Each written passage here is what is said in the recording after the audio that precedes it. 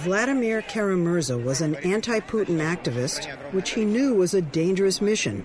And one day in May 2015, he learned just how dangerous. I went within about 20 minutes from feeling completely normal to feeling like a very sick man, and I don't remember anything for the next month. He survived against all odds, only to recently fall deathly ill again. And again, he and others believe he was poisoned. It's death if you cross the Putin regime. The most beautiful thing. I love innovation. I love competing. I hate my competitors. You hate your competitors? Of course I do. I want to beat them up. You want to make Dan and Yogurt in your place suffer. Back to France. He is the billionaire creator of Chobani yogurt, and a reminder that foreigners don't always take jobs from Americans. Sometimes they create them. A lot of them. Hey, brother, how you doing? There aren't many jobs as dangerous as a guerrilla doctor. And as we learned firsthand, before getting close enough to treat one, I'm about to give the antibiotic. These veterinarians often travel miles and miles into some of the most difficult terrain on Earth.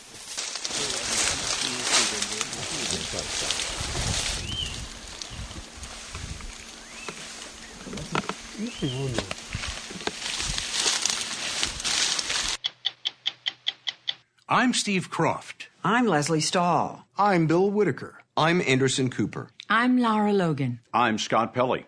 Those stories tonight on 60 Minutes. Welcome to Play It, a new podcast network featuring radio and TV personalities talking business, sports, tech, entertainment, and more. Play it at play.it. Questions continue to swirl around the Kremlin's possible role in our presidential election and the nature of contacts between the Russians and those close to President Donald Trump, who has repeatedly professed his admiration of Vladimir Putin's skills as a strong leader. But as we first reported in March, what Mr. Trump doesn't talk about is the unfortunate fate that stalks some of Putin's most prominent critics. They have been victims of unsolved shootings, suspicious suicides, and poisonings. Tonight, the story of one of them. Vladimir Kara-Murza was an opposition activist on the front lines, protesting Putin's policies, organizing demonstrations, and town hall meetings.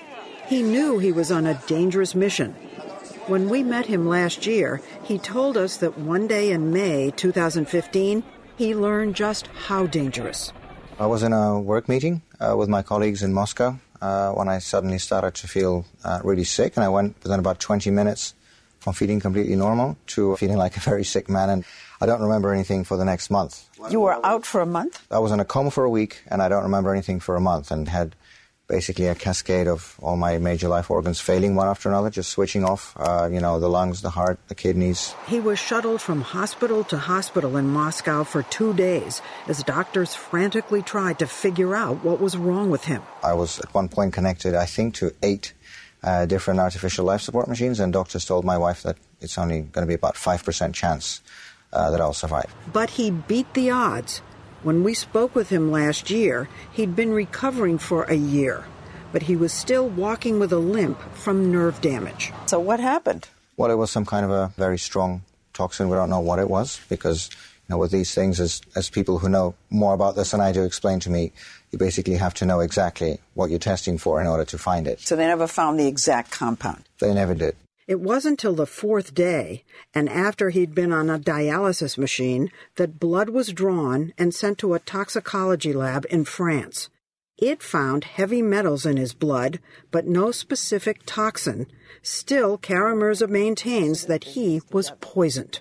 I have absolutely no doubt that this was deliberate poisoning, that it was intended to kill. Because, as I mentioned already, the doctors told my wife that it's about a 5% chance of survival, and when it's that kind of percentage, it's not to scare, it's to kill. Can you be sure that what happened to you was directed by Mr. Putin? Well, of that I have no idea. I don't know the precise circumstances, I don't know the who or the how, but I do know why. Vladimir Vladimirovich Putin. In recent years, quite a few of Putin's enemies have perished by swallowing things they shouldn't have. In 2006, Russian spy turned Kremlin critic Alexander Litvinenko drank tea laced with polonium-210. 2 years earlier, the Ukrainian politician Viktor Yushchenko had somehow ingested dioxin. He survived, but was disfigured. But what would the motive be in the case of the critic Vladimir Kara-Murza? Cambridge-educated, he was for years a Washington-based reporter for a Russian TV station. So he was well-connected and had perfect English, which he used to incessantly criticize the regime on the international stage. A government that is based on genuine support does not need to jail its opponents. As if his outspokenness wasn't enough to anger the Kremlin, he made matters worse for himself when he joined forces with this man. It's death if you cross the Putin regime. Bill Browder was for years the largest foreign investor in Russia and Putin's champion, but he turned into a dogged adversary when his Russian tax attorney Sergei Magnitsky blew the whistle on alleged large-scale theft by government officials. We discovered massive corruption of the Putin regime. Sergei exposed it, testified against the officials involved. He was subsequently arrested, put in pretrial detention, tortured for 358 days, and killed at the age of 37. Browder was so outraged, he joined with Vladimir Kara-Murza to lobby the U.S. Congress for a law targeting those responsible for that death and other human rights violations. They succeeded. The Magnitsky Act passed in 2012. It's the first law that sanctions individual Russians, 44 so far. The Magnitsky Act is designed to sanction, to freeze the assets and ban the visas for people who commit these types of crimes in Russia. So they can't get to their money, which may be stashed in the United States. And so Vladimir Putin is extremely angry that the Magnitsky Act was going to be passed. He was even angrier when it got passed, and he was even angrier when people started getting added, names started getting added to the Magnitsky list. One reason Vladimir Kara-Murza is convinced he was targeted is because 6 people connected to the Magnitsky case, as he was, have ended up dead. One of them was Boris Nemtsov, a leader of Russia's opposition and Kara-Murza's partner in lobbying for the Magnitsky Act. On the 27th of February 2015, he was killed by 5 bullets in the back as he was walking home, as he always did out in the open without bodyguards. This was an assassination. In some of the deaths, proving there was foul play has been a challenge. Take the case of this Russian banker who came forward with incriminating documents related to the Magnitsky case. Alexander Perepelichny was a whistleblower. At the age of 44, he went jogging outside his home in Surrey, outside of London, and dropped dead. The police deemed it a unsuspicious natural death. Well, they did look for poison. They just couldn't find any. They did a very first-round toxicology screen. They didn't find anything on the first run-through. Detecting poison can be extremely difficult, and there's a reason. This Cold War CIA memo reveals that the Soviets ran a laboratory for poisons in a large and super-secret installation known as the Chamber to test undetectable compounds. In the case of the banker in London, the coroner wasn't willing to give up. He ordered more tests, and 3 years later it was revealed in court that an exotic toxin was found with the help of an authority on flowers. A small sample of his stomach contents was sent to a botanical garden outside of London, and one of the scientists found a compound called Gelsemium elegans, which is a Chinese herb. They call it the heartbreak grass, and it causes a person to die unexpectedly without explanation. Still, there's no direct evidence of a Kremlin connection, but the list of those who've come to die unexpectedly after running afoul of Mr. Putin is long. Political opponents and human rights lawyers have been shot. Overly inquisitive reporters have perished in mysterious plane crashes, or by car bombs, by poison, or gunfire. Journalist Anna Politkovskaya was poisoned and shot. Then there are enemies who kill themselves, one by hanging, one by stabbing himself to death with 2 knives, and one by tying himself to a chair and jumping into a swimming pool. Some of Putin's opponents are in prison, others forced out of the country, like Mikhail Khodorkovsky, probably Putin's most famous living critic. Are you afraid for your own life? For a period of over 10 years, Vladimir Putin had ample opportunity to make a decision about putting an end to my life in a very easy way, just by snapping his fingers. And today, it's a little bit more difficult. Khodorkovsky was once the richest man in Russia until he took to opposing Putin. He was put on trial, his oil company confiscated, and then thrown in prison for 10 years. Home is now London, where he funds a Russian pro-democracy movement. And this is where the plot thickens, because one of his senior organizers on the ground in Russia is none other than Vladimir Kara-Murza. There are people who say that what's happened to Kara-Murza is a message to you to back off. You know, for 10 years, I was receiving lots of messages from our authorities of various sorts. And some of these messages were rather unpleasant concerning my physical well-being. But the authorities saw I ignored these messages. I would like to believe that they have not forgotten that. In 2015, once Vladimir Kara-Murza was stabilized, he was flown to Washington, D.C. to continue treatment near his wife, Yevgenia, and their 3 children who live in the U.S. for their safety. But as soon as Kara-Murza got better, he was itching to go back to Russia. I think what my husband believes in will always outweigh the fear. Even for you? Of course I'm terrified. But at the same time, I married the guy 13 years ago, and I knew what I was getting into. I think there's nothing better this regime, the Putin regime, would like us to do than to give up and run away. And we're not going to give them that pleasure. It's our country. Even after being poisoned? It's our country. We have to fight for it. He told us this last June. He went back immediately after, even though threats against him had intensified, like this video posted on Instagram putting him in the crosshairs of a sniper rifle. He was continuing his opposition work when this past February, all of a sudden, he begins experiencing this very elevated heart rate. His blood pressure drops very low. He begins sweating, and he has trouble breathing. His wife thinks her husband was attacked the same way as before. The first time, he had been dragged from one hospital to another to yet another while they were trying to establish the cause. Mm-hmm. This time, he was taken directly to the hospital, to the same medical team that had treated him in 2015. And the moment they saw him, they knew what they were dealing with. And what do you think happened? The Russian doctor's official diagnosis is an acute intoxication by an undetermined substance, which is poisoning. This happened just as Washington was raising questions about President Trump's relationship with Mr. Putin. So Vladimir Kara-Murza quickly became an issue on the Senate floor. Vladimir has once again paid the price for his gallantry and integrity. Politicians on both sides of the aisle spoke out against the apparent poisoning, but the Trump administration has not. Remarkably, Kara-Murza survived again. Less than 3 weeks after he collapsed, he was flown to the U.S., and 2 weeks later, we spoke to him for a second time. You look pretty good. How are you actually feeling? Well, you're very kind. I don't think I feel as good as I look. He said he's recovering faster because his doctors knew just what to do this time.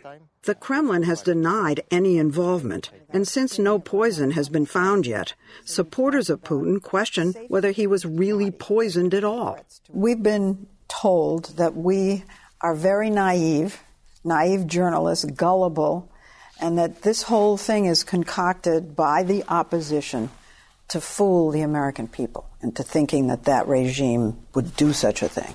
To those who say that this is a plot, I honestly, and I mean this sincerely, I wish they never have to experience what I had experienced twice in the last 2 years. When you're trying to breathe and you cannot. When you feel your organs shutting down, giving up on you one after another, and when you feel the life coming out of your body in the next few hours and you don't remember anything for the next month, and then for the next year, you're trying to relearn how to walk, how to use cutlery, how to talk to your kids again. I wish these people who tell you these things never have to experience this. I honestly, sincerely do. You were very, very sick and went back. Now, Are you finished? Are you saying I'm not going back anymore? Oh, God, no, of course not. First You're of all, going to go back? Of course, I will absolutely go back to Russia. I'm Russian. This is my country. And I believe in what I do and what my colleagues do. There are many of us.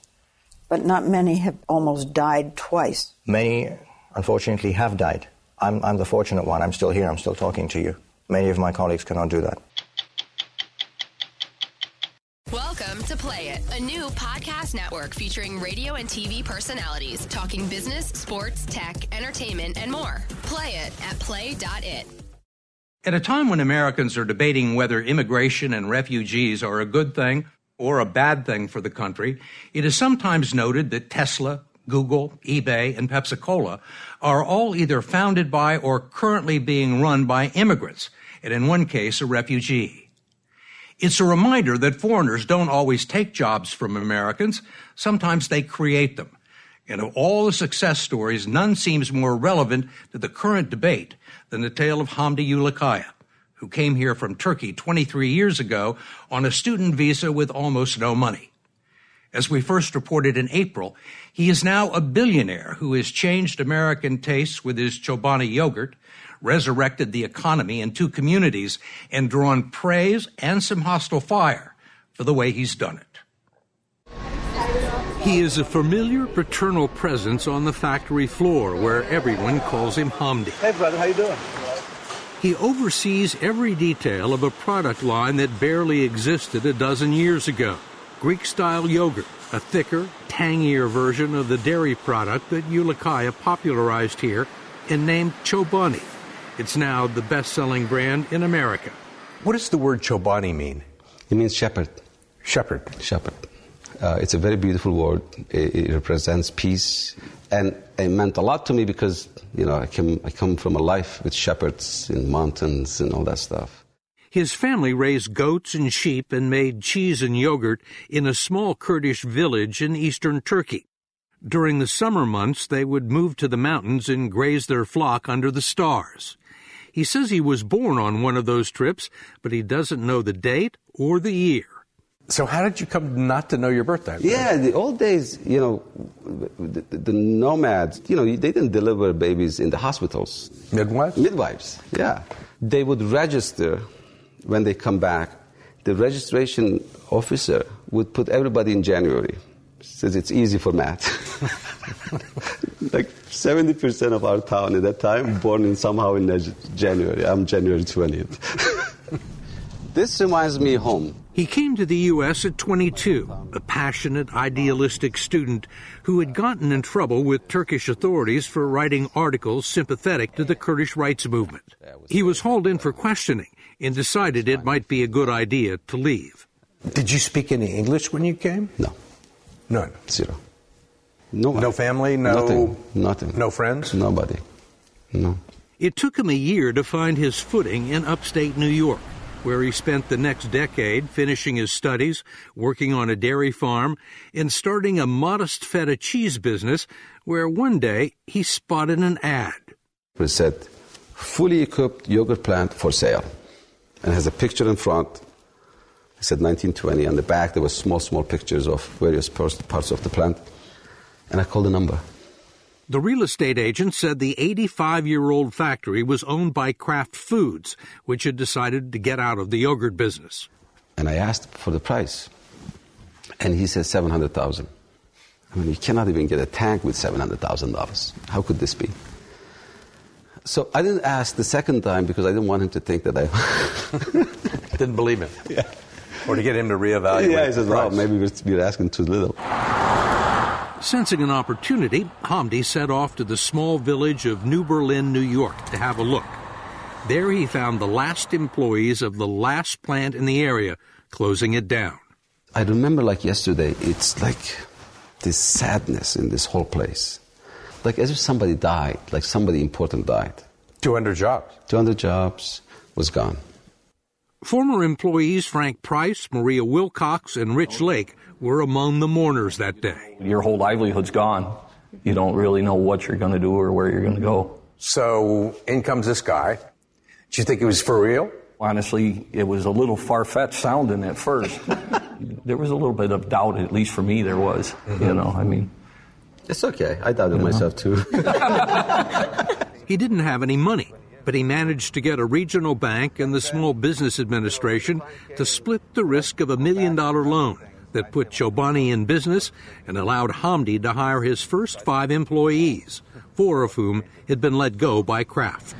And we had no other ideas what we were going to do next. It would take them 2 years to come up with a product and figure out how to produce it. Hamdi spent most of his time in the plant, except to grab 2 meals a day at the local pizzeria owned by another immigrant, Frank Bayo, and his wife Betsy. This is the only place in my early days of coming here. This is the only place you can come and connect to life again and society and go back to whatever you do. And I want to say something. Excuse me if I interrupt you. Before Hamdi showed up in this town, I was the king. What did you think of his plan? Well, let's put it to you this way. I kind of feel sorry because I don't think you know what was getting into it. I mean, you figure if Kraft to shut it down, who the hell is this guy that he's going to open up and make it right, make it going? Almost all of the early Chobani meetings took place here, along with some small celebrations. Betsy remembers one where Hamdi offered this toast. Here's to wishing we could ever make 100,000 cases of yogurt in a week and not worry about the light bill anymore. I said to my husband, I'm going to feel so bad when he loses his shirt because he's never going to sell 100,000 cases in a week. Actually, it would take only a year. The first order of Chobani yogurt, 150 cases, was delivered to a kosher grocery store on Long Island in October of 2007. No one knew if there would be another. The store manager called me and said, I don't know what you're putting into these cups. I cannot keep it in shelf. Don't tell me what you're putting in there. At that moment, I knew this was like 3 months in. This was not going to be about if I could sell it. It was going to be about, can I make it enough? More milk. It would require more machines, bigger facilities, more milk from the surrounding dairy farms, and a lot more people. Between 2008 and 2012, production of Chobani yogurt grew to as much as 2 million cases a week. Revenues reached $1 billion a year, and the number of employees shot up to 600. It's now roughly 1,000. Anybody in the community wanted to work for those years will find a job at Chobani. Anybody. We were hiring. And if they were not working for us, they were working for the contractors that were doing job for us. Because my number one thing is I was going to hire everyone local before I go outside. Hamdi's recruiting effort included a stop at a refugee resettlement center in the city of Utica, 40 miles away, where he heard they were having trouble finding people work. I said, well, the language is a barrier and transportation. I said, okay, let's try some. I will hire translators and we'll provide transportation. Let them come and make your yogurt with us. And they worked out? Perfectly. And they are the most loyal, hardworking people, along with everybody else is here. Right now in our plant in here, we have 19 different nationalities, 16 different translators. By 2012, the capacity of the plant in New Berlin had maxed out. They were running out of people, running out of milk, and running out of room. So Hamdi decided to build a second facility, the largest yogurt plant in the world, in the town of Twin Falls, Idaho, all based on a sketch he'd roughed out on a napkin at Frank's Pizzeria. And if you look at the plant and the napkin is basically the similar design. The piping in this plant is if you put it together from here to Chicago. And we built them less than a year. There were some initial growing pains. A shipment had to be recalled because of mold contamination, and early production delays necessitated an emergency loan. But the business survived and has thrived in large part because of Hamdi's competitive nature. I love innovation. I love competing. I hate my competitors. You hate your competitors? Of course I do. I want to beat them up. You want to make Dan and Yogurt in your place suffer. Back to France. Just kidding aside. What I mean is, you cannot be in the world of business when you don't have this consciousness of winning. but in a right way. Today, the Twin Falls plant has 1,000 employees with above-average wages and generous benefits. It pumps more than $2 billion a year into the regional economy, which is now running at close to full employment. It's allowed Hamdi to hire fellow immigrants and refugees, not instead of American workers, but alongside them. We met two of them in Twin Falls, sisters, and agreed not to use their names or disclose the Middle Eastern country they fled because they fear reprisals from the human traffickers that separated them from their family, then abandoned them as young girls on a street corner in Eastern Europe. How did you manage to get out? It took us a long time. I prefer really not to talk about it because it is really painful. Yeah. Would you have survived if you'd stayed there? No. You're sure that? Yeah, definitely. I was not sitting here alive if I was not leaving. They got here legally. They've gone through a most dangerous journey. They lost their family members. They lost everything they have. And here they are. They're either going to be part of the society or they're going to lose it again. And the number one thing that you can do is provide them jobs. The minute they get a job, that's the minute they stop being a refugee. Hamdi Ulukaya insists he's not an activist, just a businessman. But the fact that he comes from a Muslim country, supports legal immigration, and helps refugees has not been universally popular in Idaho, one of the most conservative states in the country. During the past election, Chobani was attacked by far-right media, including Breitbart, claiming it had brought refugees, crime, and tuberculosis to Twin Falls, none of which is true. Yet both Hamdi and the mayor of Twin Falls received death threats. One publication had a headline that said, American yogurt tycoon vows to choke U.S. with Muslims. Yeah.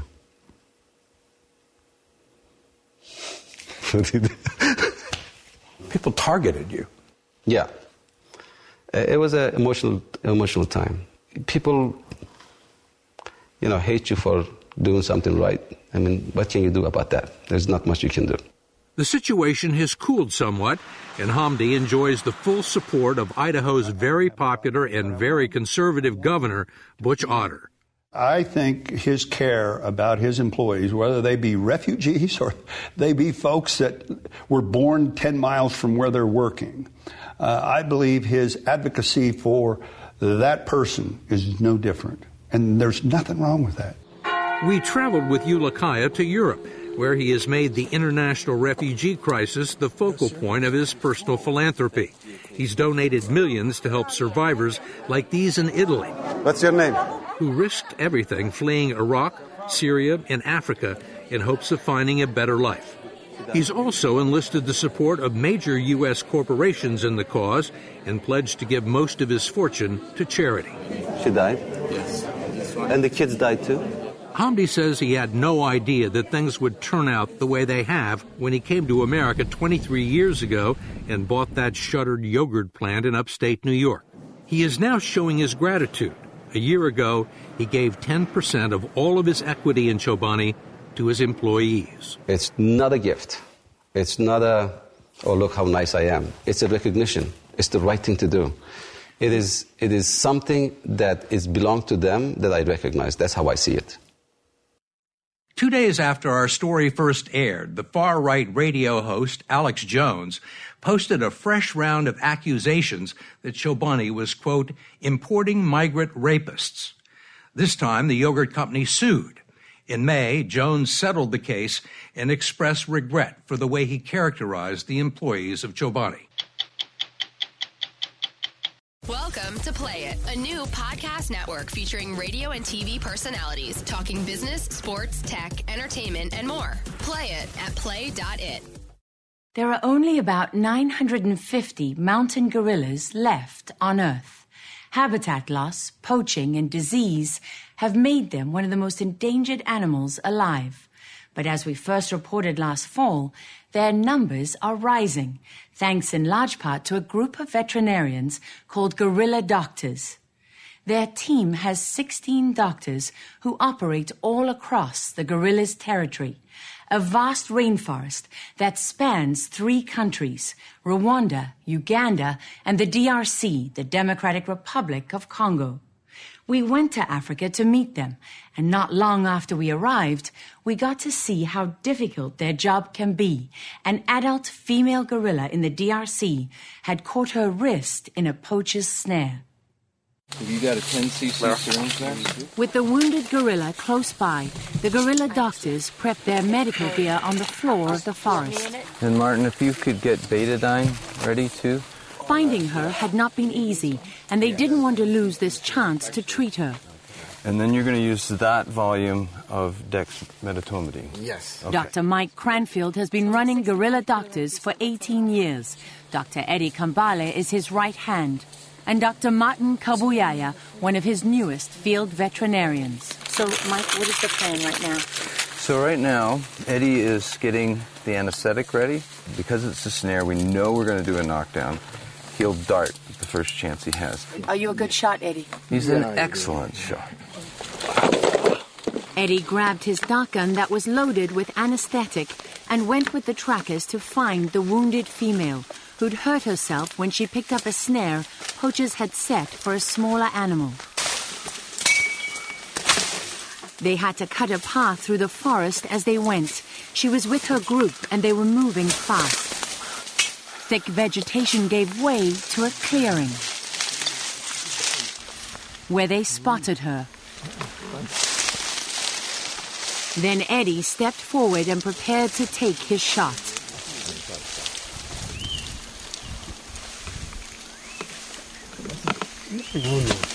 As soon as it hit, she took off.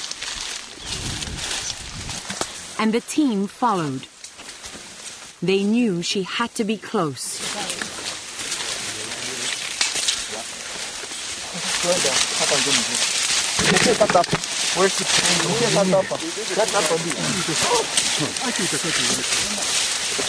It was an unforgettable sight. Now they had less than 40 minutes to assess her wound and treat it before the anesthetic wore off. They call this an intervention.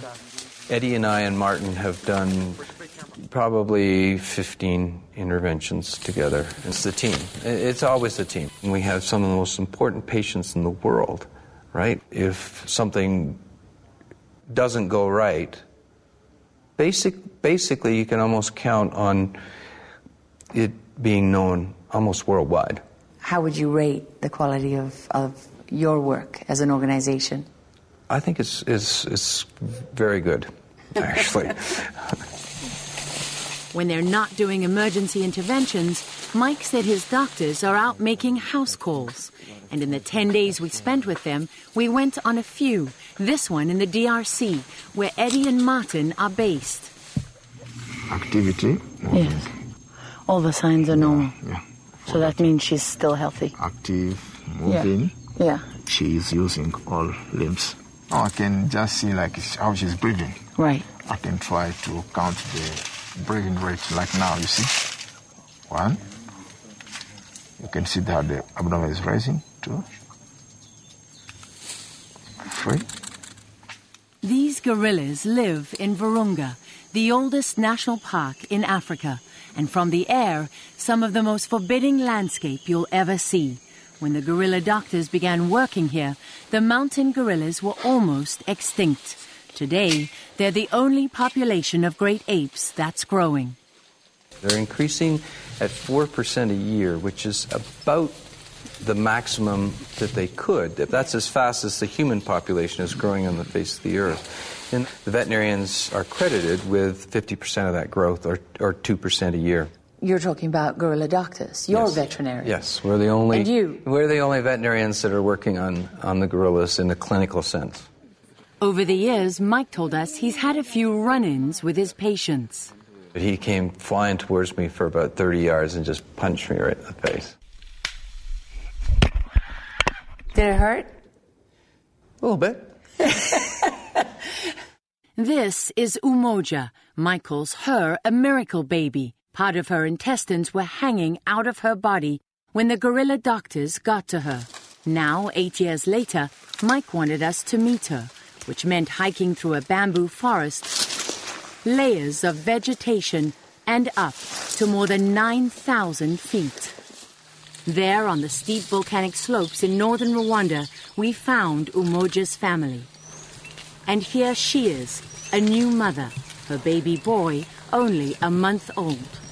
Umoja is probably the most spectacular case that we've ever had, and that brought a lot of pride for gorilla doctors.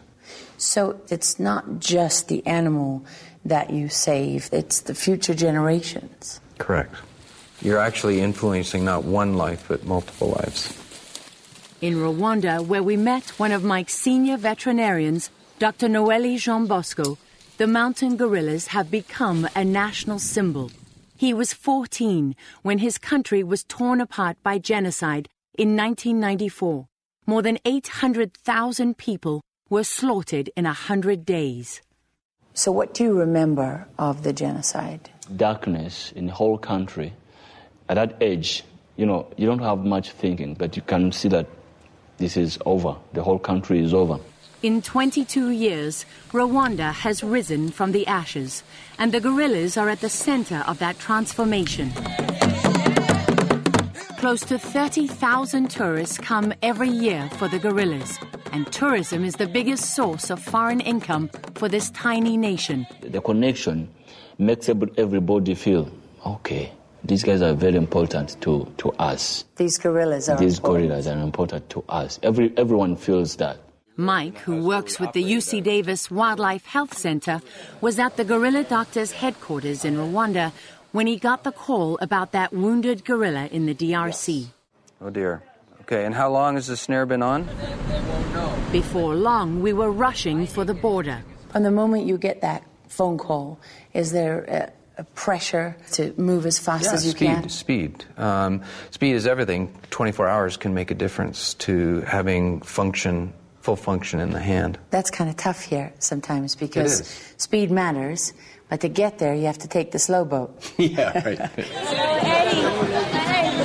Dr. Eddie Kambale was waiting for us at the slow boat on the other side of the border, on the shores of Lake Kivu. Amidst the crowd and the chaos and struggling to hold on to our gear, we boarded with minutes to spare and settled in for the long journey. A 12-hour odyssey across one of Africa's Great Lakes. We woke as the sun was rising and pulled into the harbor at Bukavu with the hustle and bustle of the early morning. And then we still had to get to the animal. That's sometimes the most difficult part. A bumpy ride and a broken bridge took us to the edge of the Kahuzi-Biega National Park. From here we went on foot, hiking deep into one of the largest forests in the DRC. Every time we went down, we had to come back up, and the hills were steep. We walked and walked, with no sign of the gorillas, stumbling and falling into the night. It's not easy to find the trail the night. It was hard walking in the dark. Yeah. Even for you? Yeah, please. But that wasn't normal. It was not normal. It was really hard. With worn feet and low expectations, we tried again the next day. This time the trackers got lucky and led us right to them. That's when Eddie darted her and she ran into the forest. From that moment, when she was in the hands of her doctors, there was a sense of urgency. The first thing Mike did was check her breathing and heart rate to make sure she was tolerating the anesthesia. 120. Eddie's job was her injured wrist. He had to cut away her hair to get to the wound. The snare was dug in, her flesh infected. Bad smell. Bad smell? Yep. I'm giving the ketoprofen. What did you give her, Mike? The painkiller. I'm about to give the antibiotic. That's good? Okay. That's her snoring. Mike said she was in a deep sleep, and couldn't feel anything. From her worn teeth, they estimated she was at least 20. She's an eastern lowland gorilla, not a mountain gorilla, but also critically endangered. Very good, Martin. Very good. Eddie used wire cutters and removed the snare. Eddie. A couple more, right? How's the hand look? You can actually... Oh my gosh, that was deep, right? Yeah, it was really deep, so...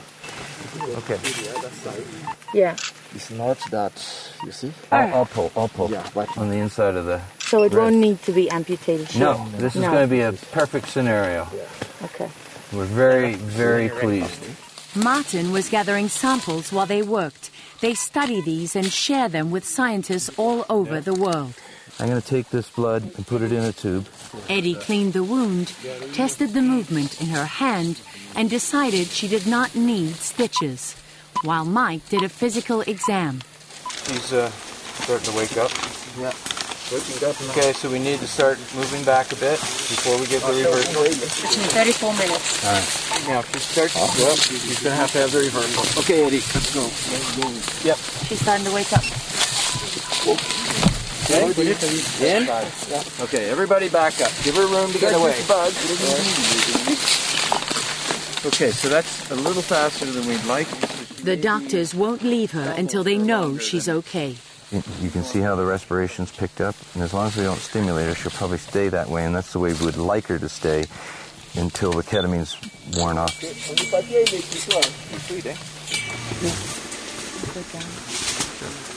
Okay, he's starting to move, guys. Stay out of her way. Attention, elle bouge. She's going that side. Okay, Massimo. Beware. For the next 15 minutes, she struggled as the drugs wore off. Her wrist, they said, would now heal on its own, and they'd be back to check on her. Okay, we're going to want her to come up. Eddie made sure she headed for her group, until, not far from her, he saw the group's leader, a silverback, in the grass. Instinctively, she moved towards him and disappeared into the forest. I'm Leslie Stahl. We'll be back next week with another edition of 60 Minutes.